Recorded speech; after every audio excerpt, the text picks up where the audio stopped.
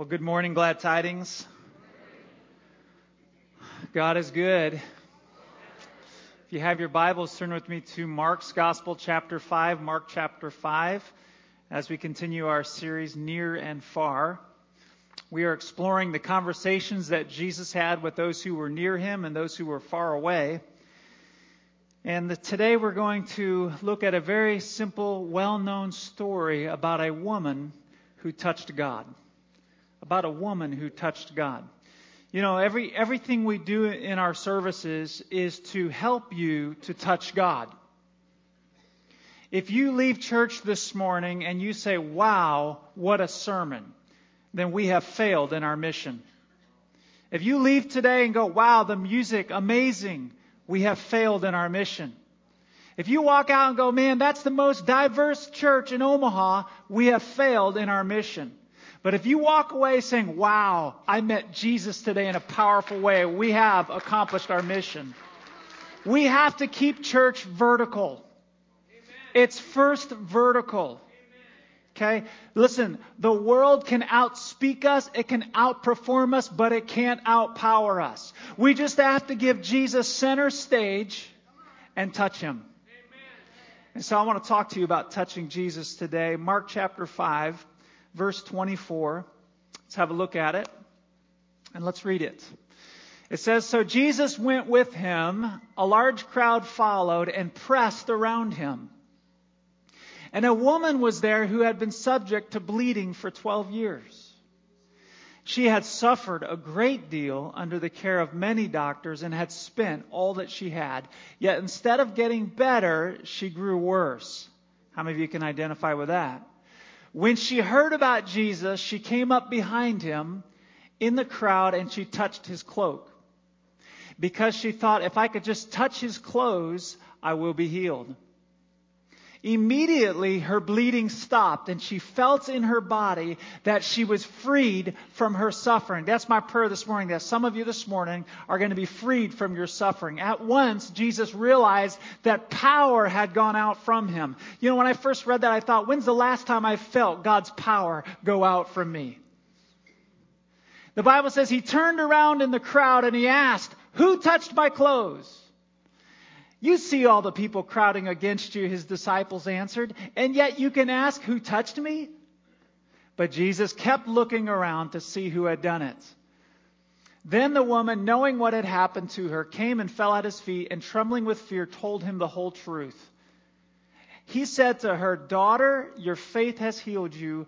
Go in peace and be freed from your suffering. One of the things that I immediately noticed after reading this passage, and you probably see it as well, is that many were in the presence of Jesus that day.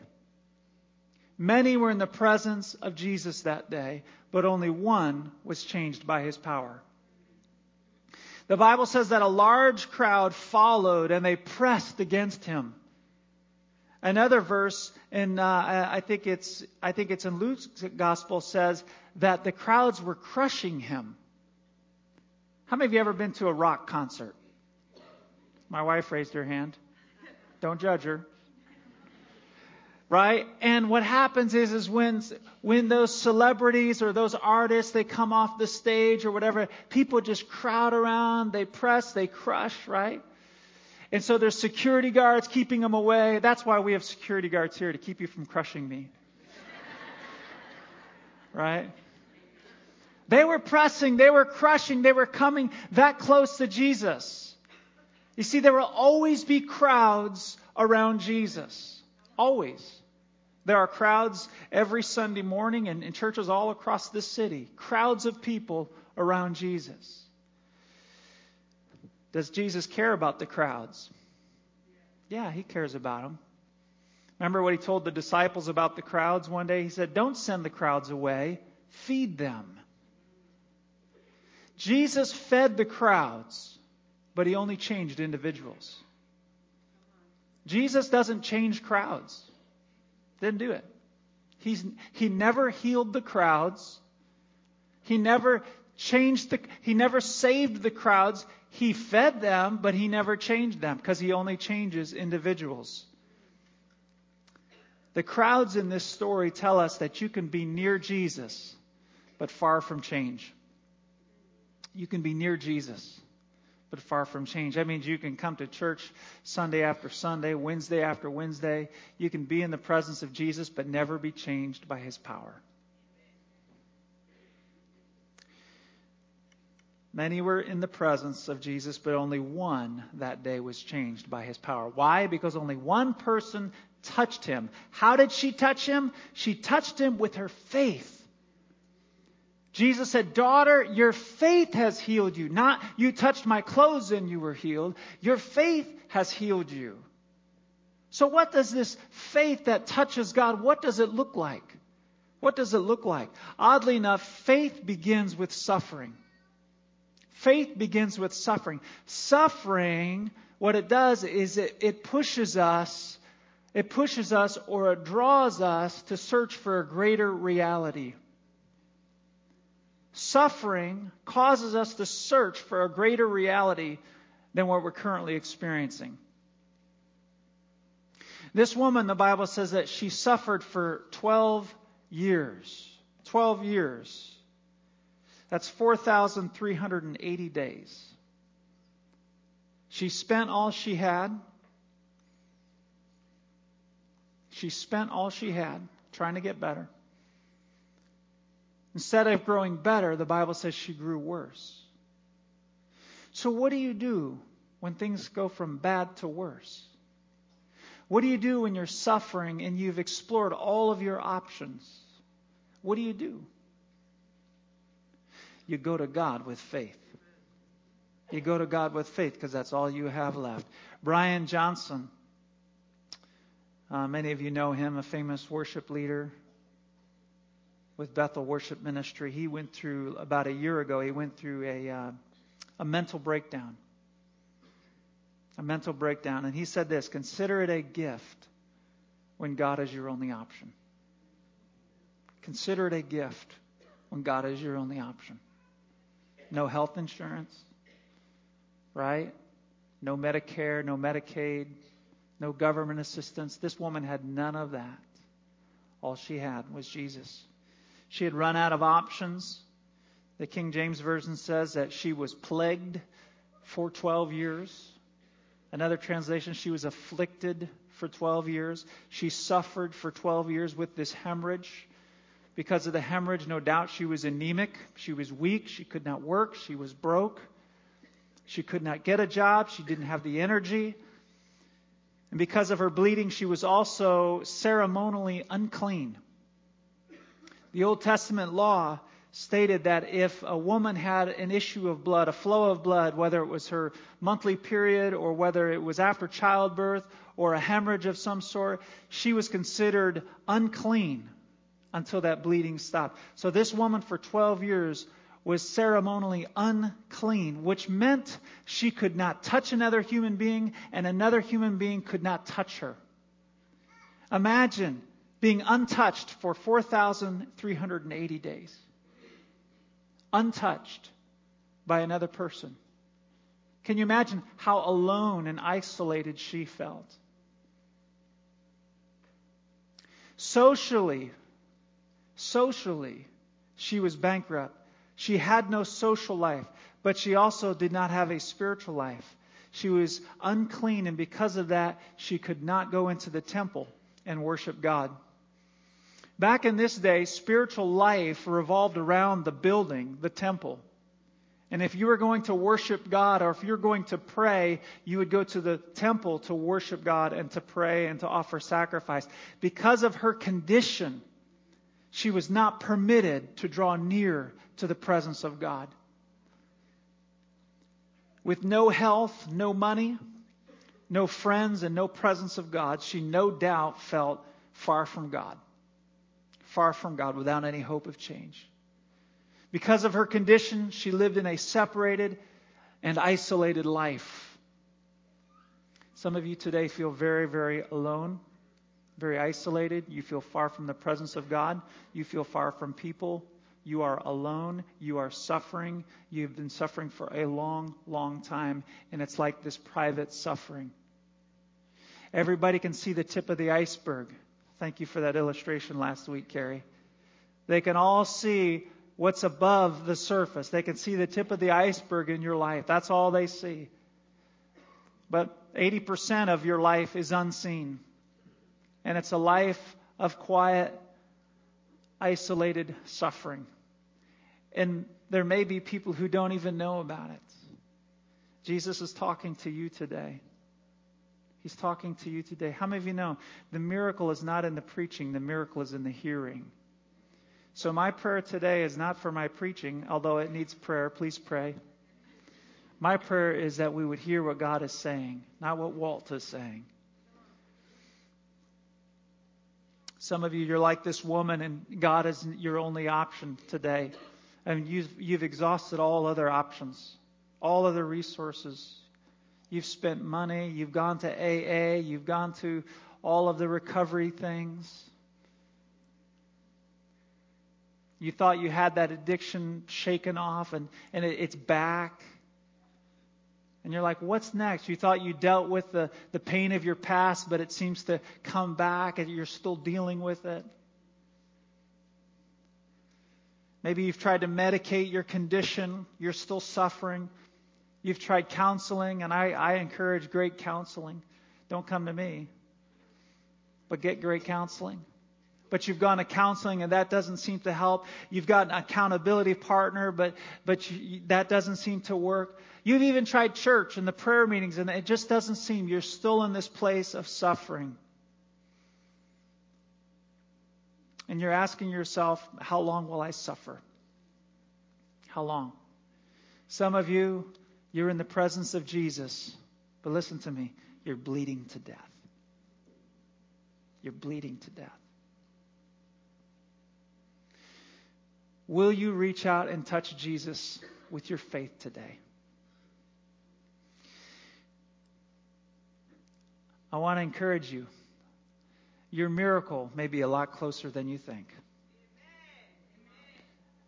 You've been suffering for 4,380 days, but day number 4,381 has arrived. And something happened that day. She heard something, she thought something, and she did something. I want you to look at this with me. First thing is she heard something. The Bible says she heard about Jesus. Another translation says she heard the stories about Jesus. The New Testament hadn't been written yet. She had no Gospels to read. What did she hear? She heard stories about what Jesus had already been doing. A couple chapters earlier in the book of Mark, we read this in Mark 3, verse 10. For he had healed many. She heard this. For he had healed many, so that those with many diseases were pushing forward to touch him. She heard that people were touching Jesus and they were healed. She heard stories about Jesus that built up faith within her. What else did she hear about Jesus? How many of you know the Old Testament is full of stories about Jesus? Prophecies pointing to Jesus, saying, when Jesus comes, this is what he's like. And one of those stories about Jesus in the Old Testament is found in Malachi chapter 3, verse 2, and it says this, but for you who fear my name, the Son of Righteousness will rise with healing in its wings. The Son of Righteousness will rise with healing in its wings. Interpretation: when the Messiah arises, or when the Messiah comes, he will have healing in his wings. She heard Malachi chapter 3, verse 2. She heard there is healing in his wings. What does that mean? I didn't know Jesus had wings, right? Is he like Batman or something? What's going on? Every devout Jew was required to attach 4 tassels to the 4 corners of his outer garment.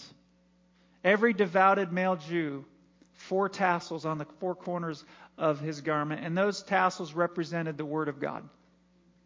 Jesus was a devout Jew. How many of you know that's true? Right? He was a devout Jew, and he had those tassels on the corners of his garments. And when Jesus would walk, those tassels would bounce. They'd bounce like wings. What were his wings? Those tassels on the corners of his garment. They were called tzitzit. Those were the tassels on the corners of his garment. And when she saw those wings, she said, there's healing in those wings. She said, I'm going to touch his wings today. Is that a thought she just had, just came upon her just suddenly? No, it wasn't a random thought. The Bible says she heard something and then she thought something. What did she think? The Greek behind that word, she thought, is the idea that she not just had this random thought and thought this thought one time. It was something she kept thinking over and over and over again. Some translation says she said to herself. Some say she thought to herself. The idea is she kept thinking, she kept saying, she kept thinking, she kept saying, if I could just touch his clothes, I will be healed. She had this thought. See, faith comes by hearing and hearing the Word of God. It begins there. I heard these stories about Jesus. I heard Malachi 3:2. There's healing in his wings. Then it begins with this thinking about it. She thought to herself, well, because there's healing in his wings, I could touch his wings and I could be healed. I could touch his wings and I could be healed. I could touch his wings and I could be healed. Not a one-time, let's give this Jesus a try today. There was something she meditated on over and over and over and over again. And then the opportunity came for the point of contact.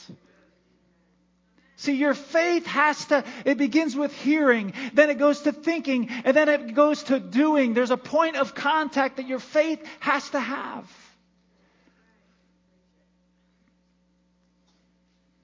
See, for a Jewish woman to think like this was a whole new different way of thinking. For her to do something like this was a whole different way of doing. Because for a Jewish woman, the idea was don't touch. Especially under this condition. Especially with her condition. She'd heard all her life, don't touch if you're unclean. Don't touch, don't touch, don't touch. Now she's saying, if I could only touch.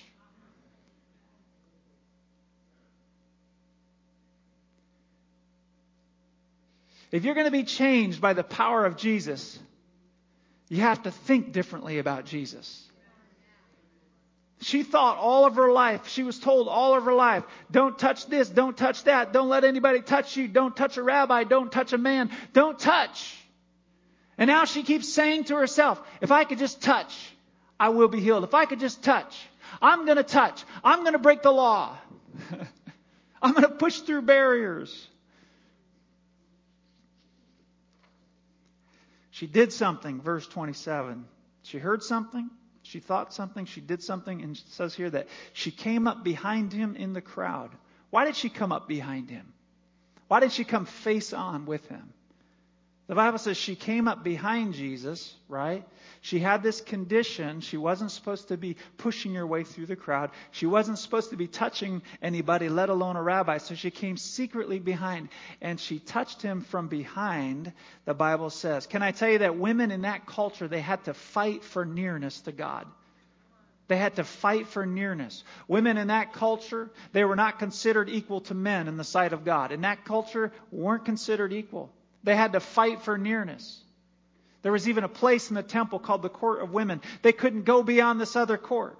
They had to fight for nearness with God. And we see women fighting for nearness all through the Gospels. They were the last ones at the cross. They were the first ones at the tomb. They poured lavish gifts on him. They fought for nearness. And can I tell you, Jesus fought to be near them as well. And he broke down those walls of gender prejudice. And he declared in so many words, he declared in so many words that women can have the same access to God as men. Can I tell you, you have to fight for nearness. We know that the blood of Jesus brings us near to Jesus, right? And because we've been brought near through the blood of Jesus, now we fight for nearness. You see, my kids, my daughter, my two sons, they are near me by blood. They're my flesh and blood. They are my sons and my daughter by blood. By the blood of Jesus, we are sons and we are daughters of God. Right? So we're near to Him in relationship. We have the DNA. We're sons and daughters, but that doesn't mean we're near Him. In our hearts, in our emotions, right? In our values. See, my kids, they'll always be my kids. And I hope they'll always be near me emotionally. Right? But they may not be. They may pull away.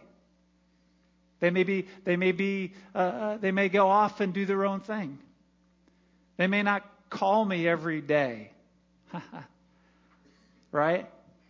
I'm an adult. My parents are grown. I've been on my own. I've lived away from home for about 25 years, and if I call my parents every couple months, that's a pretty good thing. Some of you are judging me. Don't judge me. There's not a nearness there. I love them. I respect them. They're listening to me. I love you, Mom. They're watching me right now.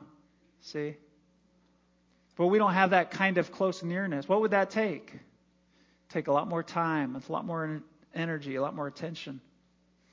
See, whatever you are desperate to be near, you will fight for, you will go after. Whatever you are desperate to be near, if you're desperate to be near that degree, you'll go after that degree. If you're desperate to be debt-free in your life, right, with gazelle-like intensity, you'll fight to be near debt-free. If you want to be near that special someone, how many of you know you'll fight for that? You'll fight. Somebody's excited about that.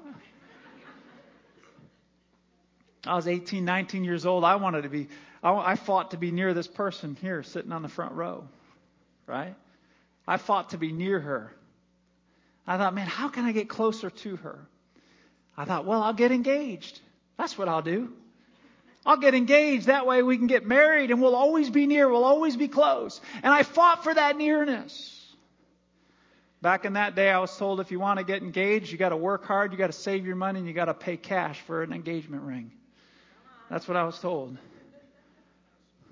I was told an engagement ring symbolizes commitment and sacrifice. Don't go out and borrow money. Don't go out and say, I'll go in debt for you. Is that commitment? Is that sacrifice? Hardly. Because when you get married, whose debt's going to become? Her debt. I was told, no, you pay for that thing, you do whatever it takes. And so for 2 years, I lived on peanut butter and jelly sandwiches. Mama wasn't cooking for me. I was out on my own, paying all my own bills. Moved out the day after I graduated high school. I was on my own.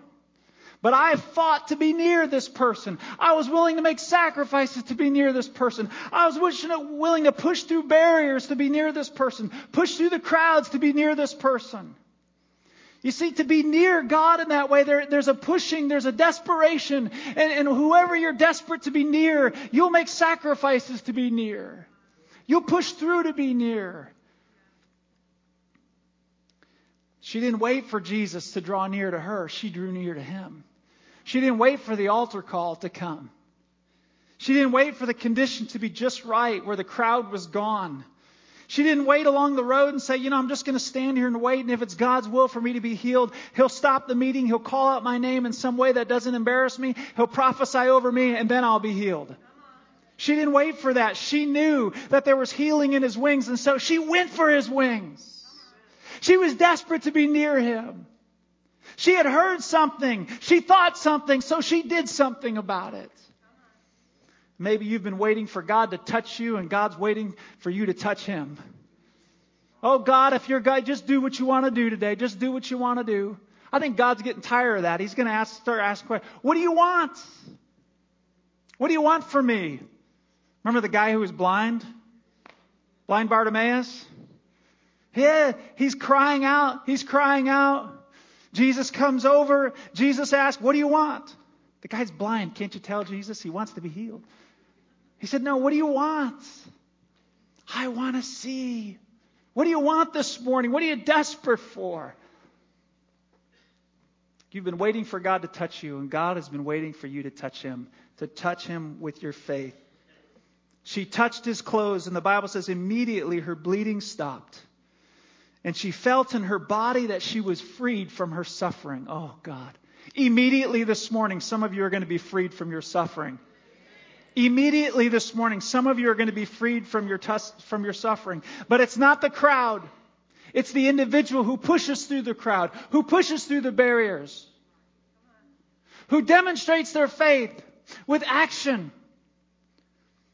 The Bible says that at once Jesus realized that power had gone out from him. No wonder Jesus was tired at night. No wonder he had to go and put himself before the Father all night sometimes, because he was empty. So we get this idea that, Jesus, he was like the Energizer Bunny or whatever, just keeps on going and never runs out. This guy, every time he gave, every time he preached, every time he taught, every time he served, power was going out from him. And he realized immediately some power had left him. And then he turned around and he asked the most powerful question. He said, "Who touched me? Who touched me?" He didn't ask, how many were in attendance today at church. He didn't ask if people laughed at his jokes. He didn't ask, did people feel welcome at Glad Tidings today? He asked the question, "Who touched me?" And I believe this morning, church, God is asking us, who's going to touch me? We didn't come here to hear a nice little homily and go home and eat some lunch. We came here to touch God. We came here to connect with God in our service. That's why we're here. Someone's going to touch Jesus today. My question is, will it be you? Will it be you? What does it look like? What does it look like to touch Jesus with our faith? Remember the story about the Roman centurion whose servant was sick, was ill, and he came to Jesus and he said, "My servant is ill. He's sick. He's dying." And Jesus said, "Well, I'll go over and I'll heal him. I'll touch him." And what did the centurion say? What did he say to Jesus? No. You don't need to come to my house. You don't need to touch him. Just say the word.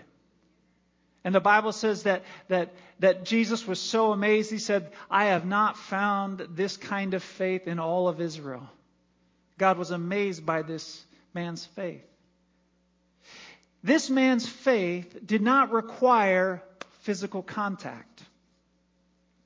He said to Jesus, "Just say the word." That's great faith. That's powerful faith. I don't know if many people live there. I think a few people live there. I think most people live in the place where they have to touch something. I think most people's faith needs a point of contact. That's why God gave the ministry of the laying on of hands. That's why those who believe will lay hands on the sick and they will recover. What happens in that touch? Faith is demonstrated in that touch. Faith was demonstrated in her touch. If I could just touch, there was a point of release there. I don't understand how it all works, but there's something powerful about that. Some of you need a point of contact this morning in your touch of God. You need to do something. You need to touch something. You need to demonstrate your faith. I've heard something today. I'm thinking something today. I'm doing something today. So I'm preaching short so we can respond. We have 10, 15 minutes. And this is what we're going to do. I'm going to ask you this question. What are you going to do in the next 10 or 15 minutes of this service? Nobody's dismissed. What are you going to do to demonstrate your faith? For starters, I think one of the most simple things you can do is you can press through the crowd and you can approach God's throne of grace with boldness and confidence, asking for help in time of need. What does that mean? That means I'm going to get out of my seat. I'm going to come to this altar. And that's going to be my point of contact is going to be right here. It's going to be right here. I'll make a point of contact with Jesus right here. I'm going to push through. How many of you are desperate this morning? Who's desperate this morning to be touched? Who's desperate this morning to be cured from your suffering? There's basically three kinds of suffering I see in the Bible. They all start with a C. Yeah, come on up. They all start with C. There's Christian suffering, which we're promised to have as Christians, persecution. Christian suffering, there's also carnal suffering. That's suffering for the stupid things that we do. The law of sowing and reaping, right? But then there's also something of what I would call suffering from the curse. Okay? In other words, the fall of man. Sin. Sin brings a curse. That curse is death, it's sickness, it's disease. This woman was not suffering because she was a Christian. She was not suffering for something she had done stupid. She was suffering as a result of the curse. She had a disease in her body, an infirmity. Today, maybe there's some healing you need in your emotions. There's some healing you need in your body. Something God needs to some suffering that you're experiencing, and God wants to change it. Many of you have already demonstrated your faith coming forward. This is my point of contact. If I could just, right now. Some of you need a physical touch. You need somebody to lay hands on you.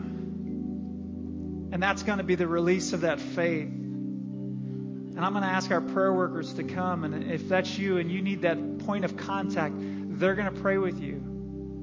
If you're kneeling at the altar, it's you and Jesus. Nobody's going to bother you. Nobody's going to pray for you. Nobody's going to touch you. Okay, you're touching Jesus. You're reaching out to Him. Some of you need a point of contact. That's not lesser faith at all. This woman needed a point of contact. Some of you need somebody. You need to take hands with somebody. You need to make contact and you need to pray with them. Some of you today, again, you're in the presence of Jesus, but you're bleeding to death. You're bleeding, you're hurting inside.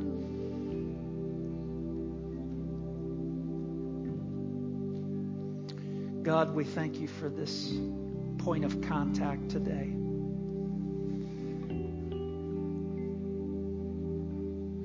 Many, many individuals are touching you right now, God.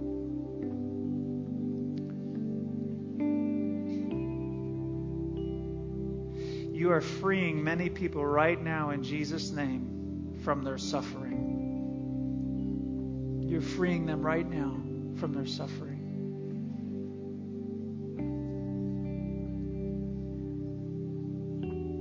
Tell Jesus, Jesus, I'm touching you. I'm touching you right now. I'm touching you with my faith. Jesus, I'm touching you because I've tried touching everything else. I've tried touching medicine. I've tried touching counseling. I've tried touching support groups. I've tried so many things. But God, I'm broke today. I'm spiritually broke. I have no other options but you, God. You're my only option. And I'm touching you. Jesus, we say take center stage here this morning and do only what you can do. Free us from our suffering. Heal us from our diseases.